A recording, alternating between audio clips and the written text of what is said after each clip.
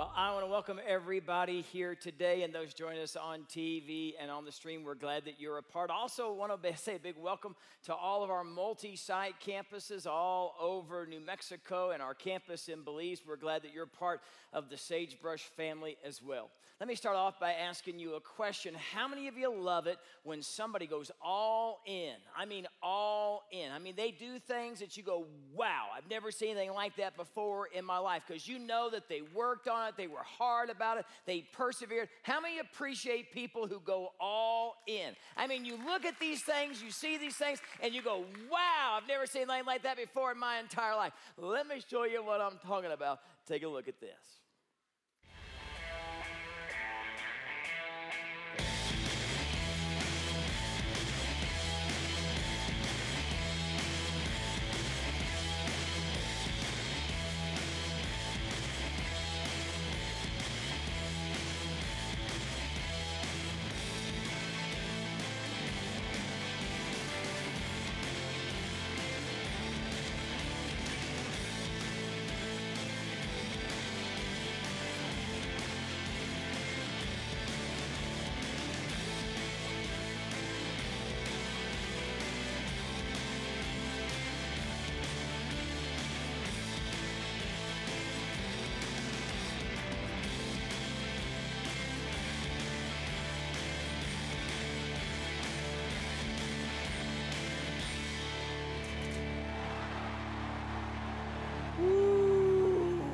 And I heard you as the video was going on. Ooh, ah, right? I mean, it's amazing. We go crazy when we see somebody fully committed to something, like the Olympic athlete. We know they trained for years and years and years to try to bring home that medal for their country. We look up to our servicemen and women who sacrifice everything to protect the freedoms of our country. We love it when people go all in, don't we? We love that. We love that more than anything else. But not every time do we love it, because some people go all in for things that don't make any sense at all, right? Do you remember the tanning lady? Let me show you a picture of the tanning lady. She got herself in a bit of trouble. She tanned a little too much, wouldn't you say? She went all in, but I'm not sure she was all there. Do you understand what I'm saying right now? We like it when people are who they say that they are and when they go in for a noble cause. But when we find out that someone isn't doing what we think they're doing, when they're a fake or a fraud, it really upsets us. Years ago, my wife and I, we were watching the Olympics. They were in London on this particular year, and they showed this scene of where a plane was going over the stadium, and all of a sudden, the Queen of England jumped out of the plane. Do you remember that? And I'm sitting there, and I'm watching this, and I know, I mean, as you can see from the picture, that's obviously not the Queen of England. But my wife bought into the illusion, and she turned to me and she said, I cannot believe that they are allowing the Queen of England to do that. And I said, yeah, the Pope's jumping next. That's what's going to happen right there. Here's your sign. You know, I didn't say that because I wanted to live another day, okay? You understand what I was saying? My point is that we love it when people back up what they say with actual action. So it shouldn't surprise us that God is the exact same way. God loves it when people make big commitments to Him, when they're all in for the one who's been all in for us. And so I just want to say this right off the bat. If you're holding on to something that you're refusing to let go, if you've got some sin that you've chosen is more important than your Savior, if you're messing around with something that you shouldn't mess around with, it's time for you to go all in. It's time for you to make a commitment to Jesus Christ and not look back.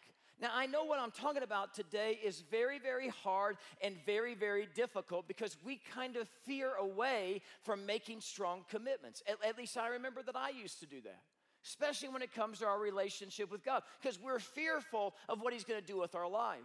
When I was a young man, I was about 15, 16 years old, I'd gone through a very difficult time in my life, and I was wrestling with the questions about God. Is God really there? Is Jesus really the Son of God? Is the Bible really true? How do we know that the faith in Jesus is the only way to get to heaven? So I'm studying all this stuff. I'm trying to figure out my doubts and my questions. I'm meeting with my pastor once a week.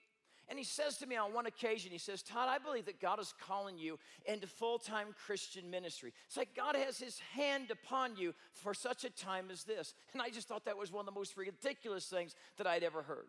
But for the first time in my life, someone saw something in me that I never saw in myself. So I started just beginning to pray about it.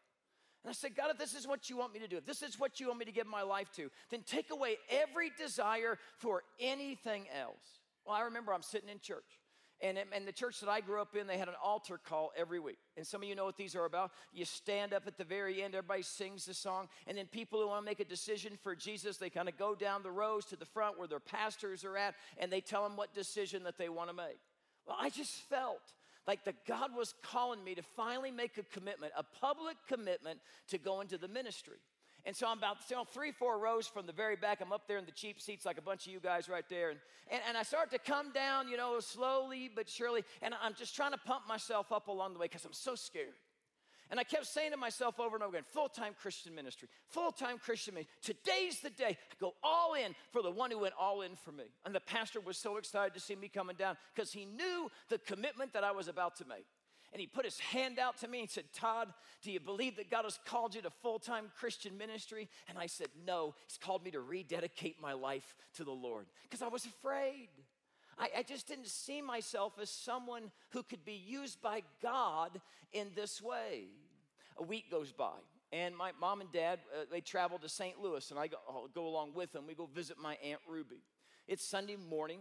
Aunt Ruby didn't go to church. She watched church on TV, and so we're watching this guy on TV talking, and she begins to ask me questions. And I begin to answer her questions. And for the first time, I was like, maybe I can do this. Maybe this is something that God would have me to do. And it was the next weekend. I think my church got so sick of me walking down the aisle. The next week, I came down the aisle, and I put my hand in the pastor's hand, and I said, I'm ready. I'm ready to go all in for the one who went all in for me. And it just changed the whole trajectory of my life. Where we're doing this study on the life of Jesus, and he's a troublemaker. Everywhere he goes, he causes trouble. And last week, he announced that he is the Messiah. And boy, they took him to a cliff. They were going to throw him down. They were going to kill him. But it wasn't Jesus' time to die, so he walked right through the crowd. Well, guess what the next thing Jesus does? He begins to gather his disciples. And the Bible really hones in on Jesus' 12 disciples. Now, what do we know about Jesus? Well, we know that he was a rabbi. And that word rabbi means that he was a teacher. And it was a big deal in the first century to be a rabbi. Here's how the process would go. Every male Jewish boy would go to school at the age of 6. And they would study the Old Testament, especially those first few years, they would study the Torah. And by the age of 10, children had to have memorized the first 5 books of the Old Testament. So they had to have Genesis, Exodus, Leviticus, Numbers, and Deuteronomy completely memorized. Now, by the age of 10, if you didn't have those 5 books memorized, guess what? You just flunked out of rabbi school. Already at the age of 10, you find out that you're a loser. That's what happens. And you end up going back to your family business. Well, those who were the elite, those who were able to memorize the first 5 books of the Old Testament continued on in their rabbi school because this was the highest position that someone could go after. So by the age of 14, they had to have the entire Old Testament memorized. And those who had the entire Old Testament memorized, they would begin to put their resume together. They would begin to put their application together, and there would be rabbis around. See, Jesus wasn't the only rabbi. John the Baptist was a rabbi who had disciples. The Pharisees were considered rabbis who also had disciples. So what would happen is these kids who graduated from rabbi school, they would go and they would petition a particular rabbi that they wanted to follow. Well, they weren't always picked up. And so those who weren't picked up to follow a rabbi, they would go back to the family business. But for those who were picked up by a rabbi, it was a tremendous honor. And they would follow that rabbi 24 hours a day, 7 days a week. Even when the rabbi went to the bathroom, they would go into the bathroom with the rabbi just in case he said something that was good and they didn't want to miss it. So they would put their applications, their resumes together. They would be interviewed. And if the student was smart enough or good looking enough, then maybe, just maybe, a rabbi would choose them. Jesus comes on the scene. He begins to pick his 12 disciples. But he doesn't ask for any resumes. He doesn't ask for any kind of application or interviewing process. Isn't that interesting? In fact, Jesus doesn't pick one person to be one of his 12 disciples who had just graduated from rabbi school. He chose the dropout. He chose the flunky. He chose the one who missed the mark, the one who wasn't most likely to succeed, the one who wasn't the best dressed, or the one who didn't necessarily have the best personality. Now, Jesus picked a couple of fishermen. He picked a tax collector. He picked a political activist. He picked two brothers. Their names were James and John. Jesus nicknamed them the sons of thunder. And that wasn't because they were born during a storm. Do you understand what I'm saying? These guys had bad tempers. They were known for being the partiers of the day. Now, doesn't that encourage you? I don't know about it. It encourages me.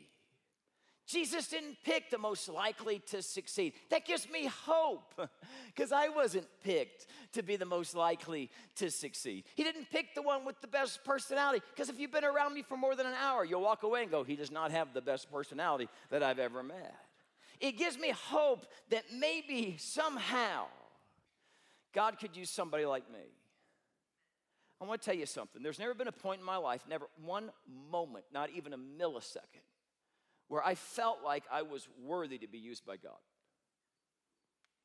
Not one time in my life when I looked in the mirror and go, whew, I bet God is glad I'm on his team. I tell you what, that never happened.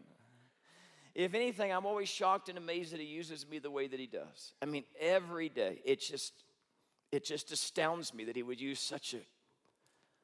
such a beautiful letdown as me. And you feel the same way. I know you feel the same way. Let me tell you something, friends. Your availability to God is more important than your ability. And don't you ever forget that. If you want the key to really being used by God, just be available to him. I mean, I got that right. Because I've prayed this prayer hundreds of thousands of times. God, wherever, whenever.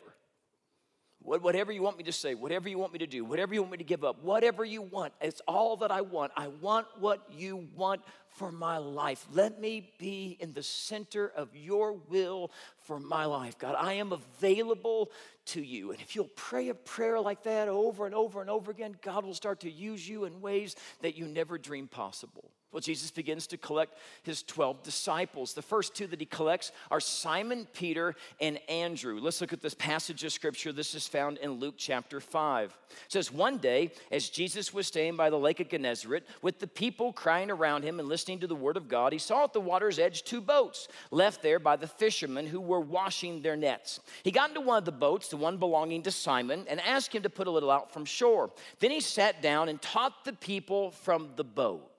Now, the Bible tells us that Simon Peter and his brother Andrew were fishermen, and they have fished all night long, and they haven't caught anything. Now, that's the first miracle in the story, is you have professional fishermen admitting that they hadn't caught anything all night, okay? If you've been around professional fishermen, you know what a miracle that actually is. During this time, Jesus' popularity is absolutely sky high. There are thousands and thousands of people that come out to hear what he has to say. And the Bible says he's kind of being crushed by the people. So he goes into Simon Peter's boat. So would you cast a little bit out from shore so I can talk to the people because they're kind of crushing me on the shore's edge. And so Simon Peter goes out a little bit and he's fixing his nets. Because all night long he's been throwing his nets and pulling them back in, throwing them in, pulling them back in. Hadn't caught anything. His nets have got some knots. He's taken the knots out of his nets. So he's sitting there and he's listening to Jesus teach about the kingdom of God. And then Jesus gets done, dismisses the crowd. They begin to walk away. And Jesus turns to Simon Peter and he says, hey man, how about you take your nets and why don't you cast them out into the deep water? Now let me tell you about Simon Peter and Andrew. They had no desire to cast their nets in the deep water. They had already been fishing all night long. They had already made their plans. Let me ask you a question. You ever make your plans and then Jesus comes in and changes your plans? There's a song that's out by Thomas Rhett, says you make your plans and God starts laughing. You ever heard that little line? You say, Todd, how do you know that? You hate country music. And that's very, very true. How do I know the Thomas Rhett tune? It's because my wife loves country music.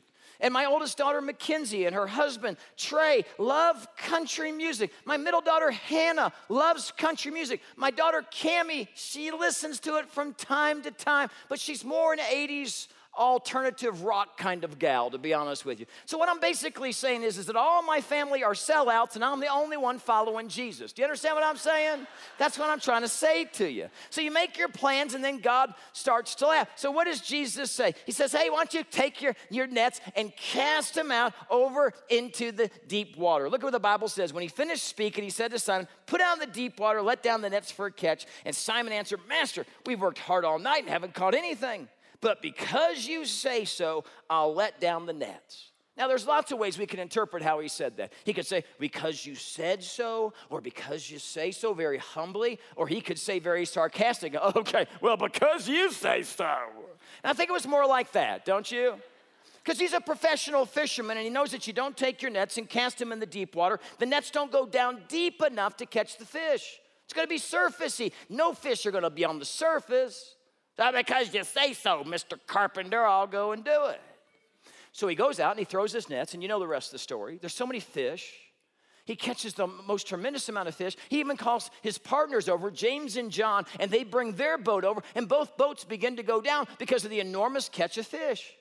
Now, this is the day that he has been waiting his entire life for. I mean, he has hit the jackpot in this moment. This is what he's been praying for so long. You almost expect a camera crew to come running out and say, Peter, you just caught the greatest catch of fish in mankind's history. What are you going to do now? And you expect him to say, I'm going to Disneyland. That's what I'm going to do, right? But he doesn't do that. He's pulling those nets. The nets are tearing. He's never seen anything like this in his life. And he looks back to the shore. And he sees Jesus with this big grin on his face. And Peter says, I had nothing to do with this. This was all him. And in that moment in time, he determined that Jesus was the Son of God. That there was something different about Jesus, because when they pulled the boats back to the shore with this tremendous catch, look at what he says to Jesus. It says, when Simon Peter saw this, he fell at Jesus' knees and said, go away from me, Lord, I'm just a sinful man. I'm not worthy to be in your presence. You are holy. You are God's Son. I'm not even worthy to be near you. Go away from me, Jesus. Look at what Jesus said to him. He said, don't be afraid. From now on, you'll catch men. So they pulled their boats up on shore, left everything, and they followed him. So let me see if I got this story straight. Simon Peter, the one who flunked out of rabbi school, the one who's carrying on the family business, Jesus looks at him and sees something in him that he doesn't see in himself. He says, you think that was fun, fishing for perch? We're going to change the world together. And we're going to do it through love. One person at a time. And Peter is given the opportunity of a lifetime. And I want you to see what Peter does. Luke 5, verse 11 says, they pulled their boats up on shore, they left everything, and they followed him. They left the greatest catch of fish. They left their boats behind. They left their nets behind. They left everything behind. Why? Because when you have an encounter with Jesus, the things that were once important to you aren't so important anymore. All of a sudden, everything begins to change. You no longer live for yourself and making your name great and for your kingdom to come and your will to be done. You live for the kingdom of God, and you live your life for the things of God. And here's what's interesting. When they accepted the challenge to come and be a disciple of Jesus, there was no applause on this earth. But let there be no doubt, there was applause in heaven. For I believe that there were millions of angels holding their breath, waiting for Peter and Andrew to say, yes, we will follow you. And I believe that God the Father had the biggest smile that you'd ever seen on his face, because there was two of his kids who believed that he could do something supernatural with their life. Now, what do we know? We know that there were more than 12 disciples. You knew that, right? If you read through Matthew, Mark, Luke, and John, you'll find that there was a time when Jesus sent 70 disciples out. And we know from John chapter 6 that Jesus had a hard day of teaching a very difficult lesson. And there were lots of Jesus' disciples that said, who can accept this teaching? And they left. Jesus had 12 disciples that the Bible focuses in on. This is the executive team that Jesus has. Let me give you their names so you know who they are. There's Simon, Peter, and Andrew. They were brothers. In fact, there's two sets of brothers. You got Simon, Peter, and Andrew, and then you got James and John. Then you have Philip, who also brought his friend Nathanael to follow Jesus. Then you have Matthew, who was a tax collector. Oh my goodness, that sent shockwaves throughout the crowd. Matthew was one of the most despised people on the face of the earth. Tax collectors had sold their souls for the almighty dollar. People beat them up down the street, spit on them. Everybody hated a tax collector. They were the worst of all sinners. And Jesus said, Matthew, you come follow me too. Not only did he have Matthew, he also chose Thomas. He chose James, the son of Alphaeus, Thaddeus, Simon the Zealot, and Judas Iscariot, who went on to betray Jesus. Now, even though these guys are going to follow Jesus for 3.5 years, and they're going to be with Jesus 24 hours a day, 7 days a week, these guys still miss it all the time, don't they? I mean, you read through Matthew, Mark, Luke, and John, you just kind of shake your head and go, when are these guys going to figure it out? Because they're constantly putting their foot in their mouth, and they're constantly fighting. There's one fight that comes up among the 12 disciples over and over and over again, and it's a fight that has to do with pride, doesn't it? And here's what the fight's about: which one of them's the greatest. They want to know the pecking order, don't they? They even come to Jesus. In fact, James and John get their mom to come to Jesus and say, hey, when you enter into your kingdom, can my boys sit to the right and the left? And the other disciples were ticked off because they hadn't thought about bringing their mom to do the exact same thing. You understand? They're always fighting about who's the greatest. Jesus would bring a child, says, unless you're like a child, you won't enter the kingdom of heaven. Child says, hey, if you want to be first, you need to be last. And he's teaching them day after day after day. And he's showing them that to be great, you need to be a servant. You got to put the needs of other people ahead of yourself. You got to see needs. You got to meet needs. If you want to be great in the kingdom of God, be the least of all. And they just don't get it. And there are moments when Jesus gets frustrated with the disciples and he thinks to himself, are these guys ever going to get it? And this is important to Jesus. Why? Because he knows he's going to die.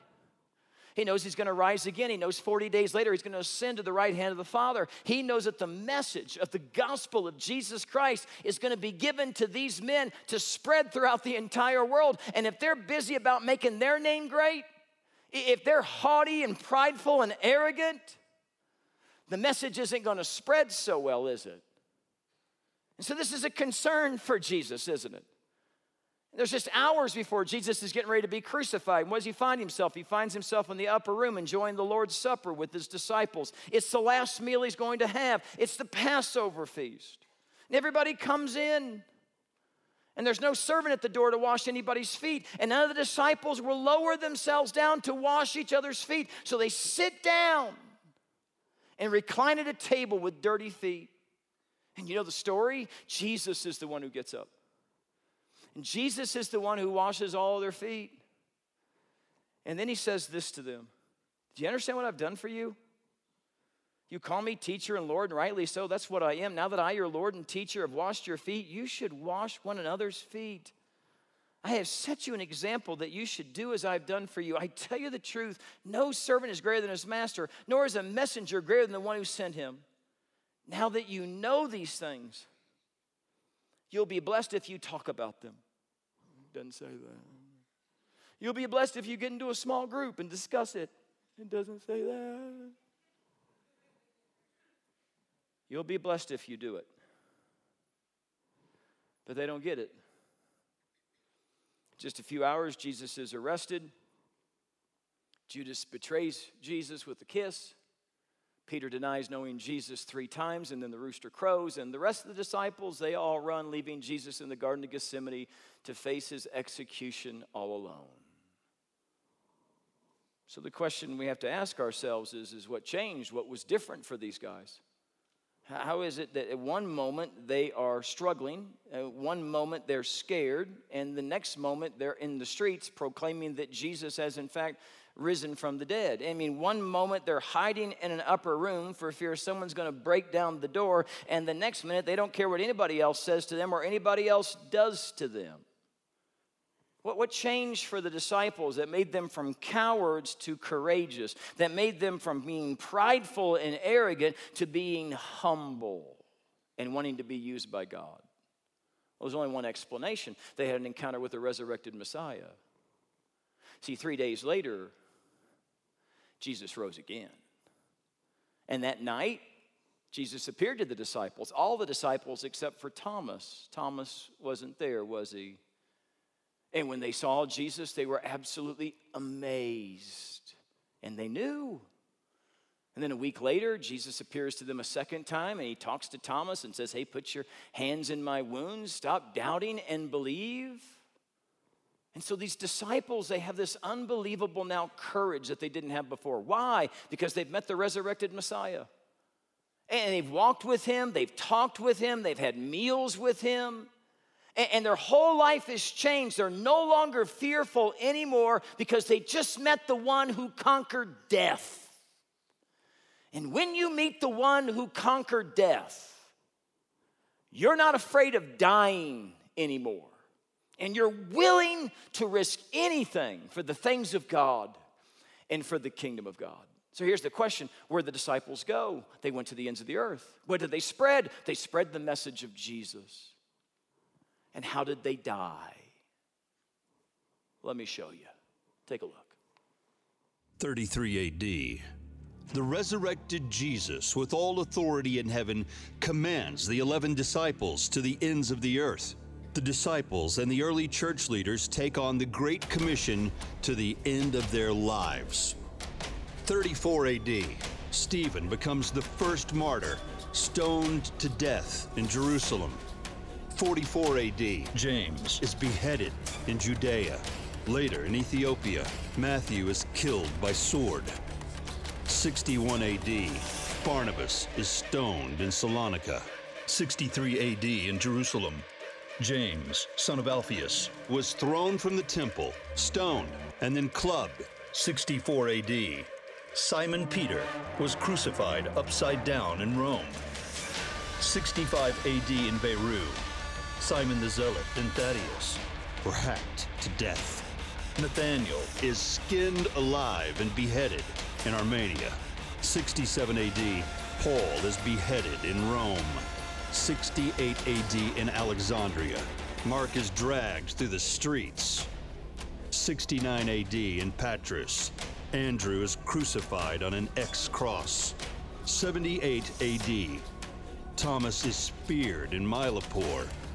80 AD, in Jerusalem, Matthias was stoned and beheaded, and Philip is crucified upside down in Acropolis. 84 AD in Boeotia, Luke is crucified on an olive tree.